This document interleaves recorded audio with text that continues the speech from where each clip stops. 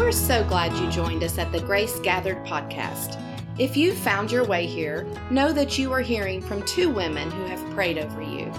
Our prayer is that together we can encounter God and His Word intentionally and saturate our minds with Jesus in a world that is determined to fix our eyes on anything but Him. We hope you gather much encouragement to grow on and to share, and that you leave each episode knowing and loving Jesus just a little bit more. So grab a cup of coffee and come join our conversation. Let's get started. Hey girls, Libbie and I are here to continue the conversation from our last episode where we talked about margin and creating margin in our lives. We mentioned we're heading toward the goal of Sabbath. And today we are going to be talking about rest and resting in God. Looking back at the previous episode, the reason we don't rest is because we're too busy trying to do all the things and fill up every minute of our days, which is the world's idea of productivity. How do we live in this world where there are things that have to be done, yet we go about our day and go about our daily activities with a spirit of peace? And the peace that we're talking about isn't vacation and doing nothing. It's very different. It's having peace in the midst of having to bathe our children and yes, and cook dinner and do the laundry. There are things that have to be done. And sometimes God is asking us to take things off our plate. He does say Absolutely. We're doing the wrong work or we're doing someone else's work. Absolutely. But sometimes you're right, it is just Him asking us to do work with a changed heart and a changed spirit about it. So the closest we can get to true peace is just looking and walking more and more like Jesus. So. Yeah, I like to think of it like my closet and my clothing. I'm not naturally dressed like Jesus. In fact, we are the complete opposite. And so in order to be able to become more and more like Jesus, I have to take off my old self and put on the spirit or the characteristics or the way Jesus talked and the way Jesus walked and the way Jesus lived. I have to put those things on as I go about my way and take the way I would naturally do something off. What stood out to me there from what you said is first we must take off. We've been talking about doing too many things. Even good things, more Bible reading, more listening to worship music, more of everything. But if we just layer, we become heavy laden. We have to first take something off before we can put something else on. That's right. It's very good. And I don't want the listeners to think we're giving out a list of to-dos. These things may look different for each one of us in the way that we incorporate these rhythms into our life, right? It's going to look different. But there are some things about the way of Jesus that will not look different from anyone. Love, joy, and peace are the things about Jesus that we want to eventually put on. How we get there may look very different for each one of us. Very true. I think one reason God brings people together who are so different is because we've talked about this before, leveraging what we can learn from each other and our personality types and our strengths and our talents. I'm the same as you. Very, if I'm taking a bath at the end of the night to try and relax, I'm thinking about what I should be doing instead. That's literally of more value. Right. And my husband is not a lazy person. He's a very hard worker, but he has always been so much better than me at doing his hobbies and taking time to do the things that he enjoys when he clocks out from work. And I think for a long time at the beginning of our marriage, I did see that as laziness. I was like, you could be doing some things differently too. And really what I've learned through this process, talking about this with you and through the last couple of years of my marriage, is what I'm actually doing by not doing that is robbing my home of harmony and peace. I'm bringing this sense of frenzy to my home. And he is actually I'm grateful. He's actually taught me a lot about That's wonderful. Rest. That's great. So when Libbie and I first started talking about this topic, it actually just sort of came out naturally as this overflow of conversation from our last episode, which tells you how much we need it too. Absolutely. But sometimes when we sit down and talk about something, I'll say, I see this concept clicking fully in your brain and it's not clicking in mine. And so we take a step back, and a lot of times what we find is that we're just defining words very differently. Yes. Sometimes just from me to Libbie, and sometimes it's us defining things differently than the Bible defines it. That's so when we're talking about rest, we're not just talking about taking time away from work. I think if you had asked me to define rest, I would say halting all of my physical and mental labor. You know, I picture what I do for a career or what I do to take care of my home. But I picture laying on the beach. Yes, really. That's not even really reading a book or anything, just listening to the waves. Mm-hmm. But the thing about that is we can't do that every single day. Mm-hmm. But we can have this peace, this rest as a daily rhythm in our life. We can incorporate that without going to the beach. Mm-hmm. And I think that goes back to what we were saying before, that we are called and created to work from rest, not for it. Yes. I think a lot of us picture getting all of our work done so that we can go. Yes. You know, put our feet up at the end of the day. Yes. Take a bath. But rest is actually more of a heart space, more of a heart posture. It is obediently telling God, I have limitations, but you don't have any limitations. The essence of it is the change in our heart and the way that we view and think about things. So let's start with defining rest like the Bible defines rest. Rest is a commandment. God set this idea and precedent in motion all the way back at creation. When God created the earth in 6 days and then rested on the seventh, it really wasn't because he was tired. He knew he was our creator. He knew that he had created our bodies with limitations, and we've talked a little bit about that before. And he built that in, that example for us so that we could learn, although he wasn't tired, we could learn from him. He is our ultimate teacher, that we also need that limitation. And then in Exodus, he demonstrated what that can look like, what the practice and the rhythm of that can look like, by asking them to not work and to cease from even going out and gathering the manna on that day. Just those small amounts of things that God taught his people, because he wanted them to understand it wasn't just about not doing anything, that there was this moment that even in their rest, what they had to do or what they needed to do was recognize what he had done for them and give thanks back for it. When I think of it as the absence of work or striving, it's just one small definition of it. Absolutely. What God asks us to do is to think of it more as resting on his promises, or resting in his strength, or resting in his wisdom. Yeah. I'm sure many of us have heard this verse, but the Bible verse from Psalm 46:10 that says, "Be still and know that I am God."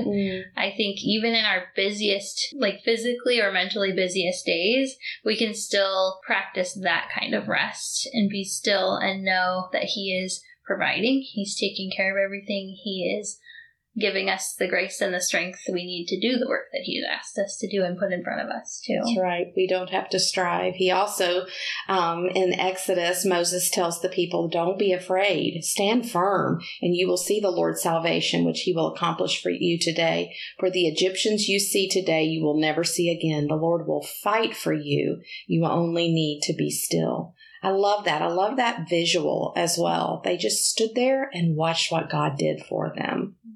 This is applied to me both in times where I'm so busy that I can't see straight, and times where I'm stuck and I actually feel like I'm not moving anywhere. God is doing work on my behalf all the time, and I only need to be still and watch what he's going to do with it. It's good. The context of this verse from Exodus, where God says, the Lord will fight for you, you need only be still, is when the Israelites are getting ready to cross the Red Sea. God did something so great. I'm sure the Israelites did not wake up that morning and think, I'm going to see an ocean parted. So we think small. I wonder what God would do today for me if I just stood still and stopped trying to accomplish everything for myself. So good. Another one of the things to redefine, I think, for me, and perhaps one of the biggest things the devil steals from us, is a correct view of what work truly is. Yeah. God's work is rest for your soul. That is so good. In Matthew 11, Jesus, and these are Jesus's words, he says, "Come to me, all you who are weary and burdened, and I will give you rest." And then he says, "Take my yoke upon you and learn from me." And he goes on and he says a few more words, but then at the end he says, "My yoke is easy and my burden is light." His yoke, or the work to be done, is easy and light. So if you want rest, you'll do his work. Boy, that sure makes you see and view the word and the terminology of work differently, because Jesus says his work is light and it will bring you rest. Isn't that beautiful? It is.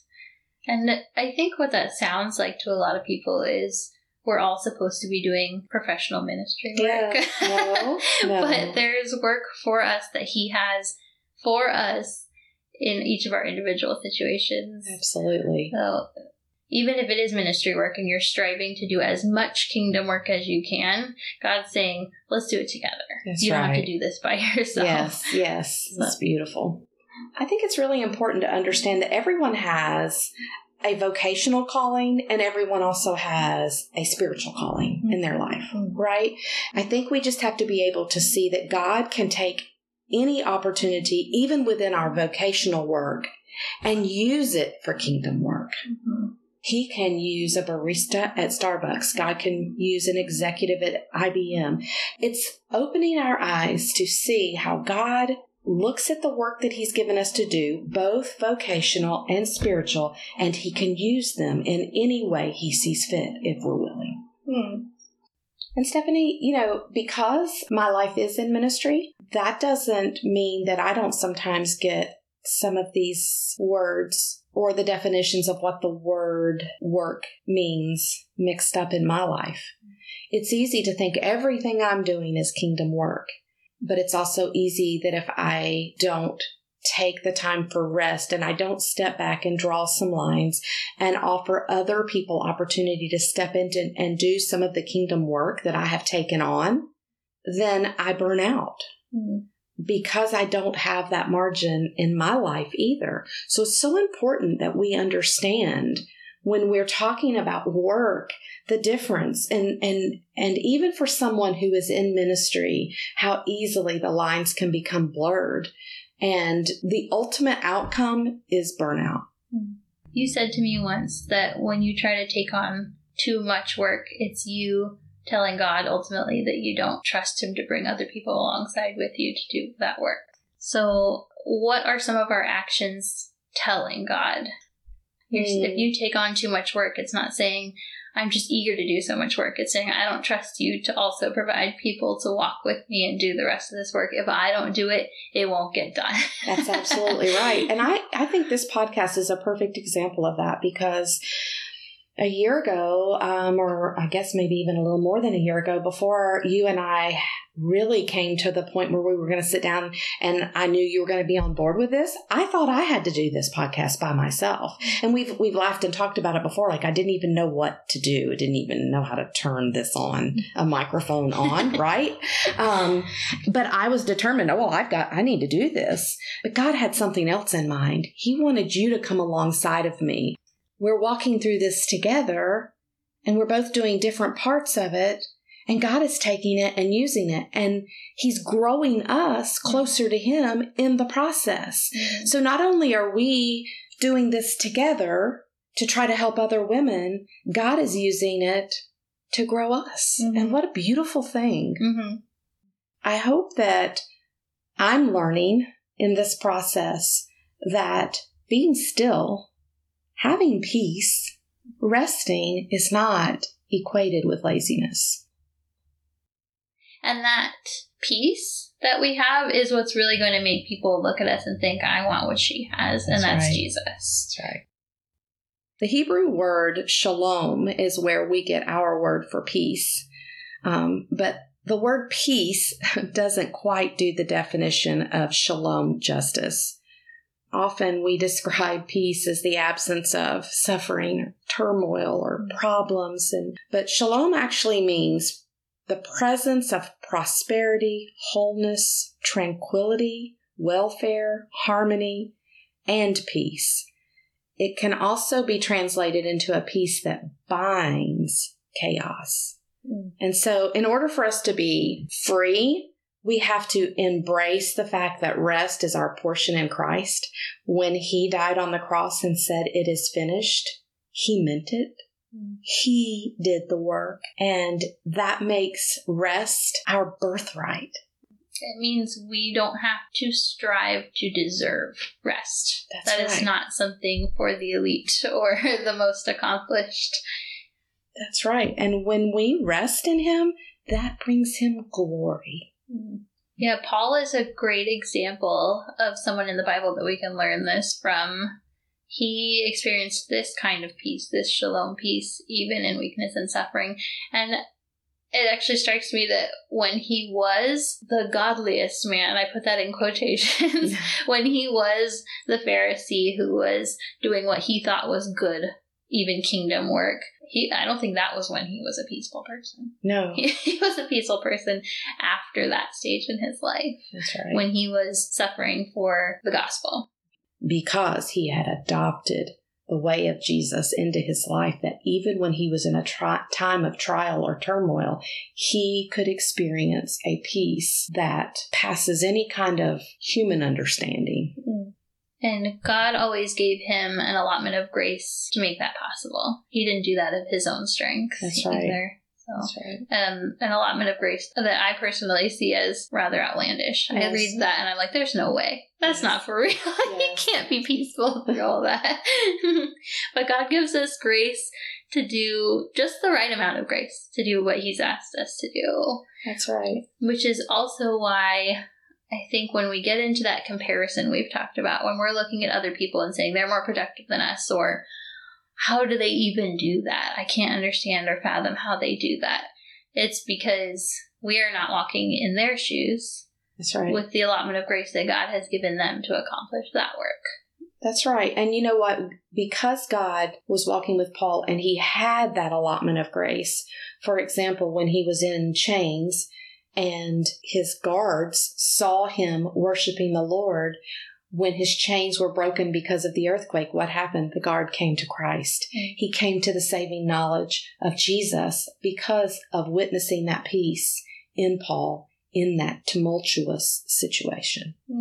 That is so important. I think when we're talking about living like Jesus so that the world can see Jesus, consider what our striving and working so hard says to all the people around us. It says that we have to work hard to get anything done.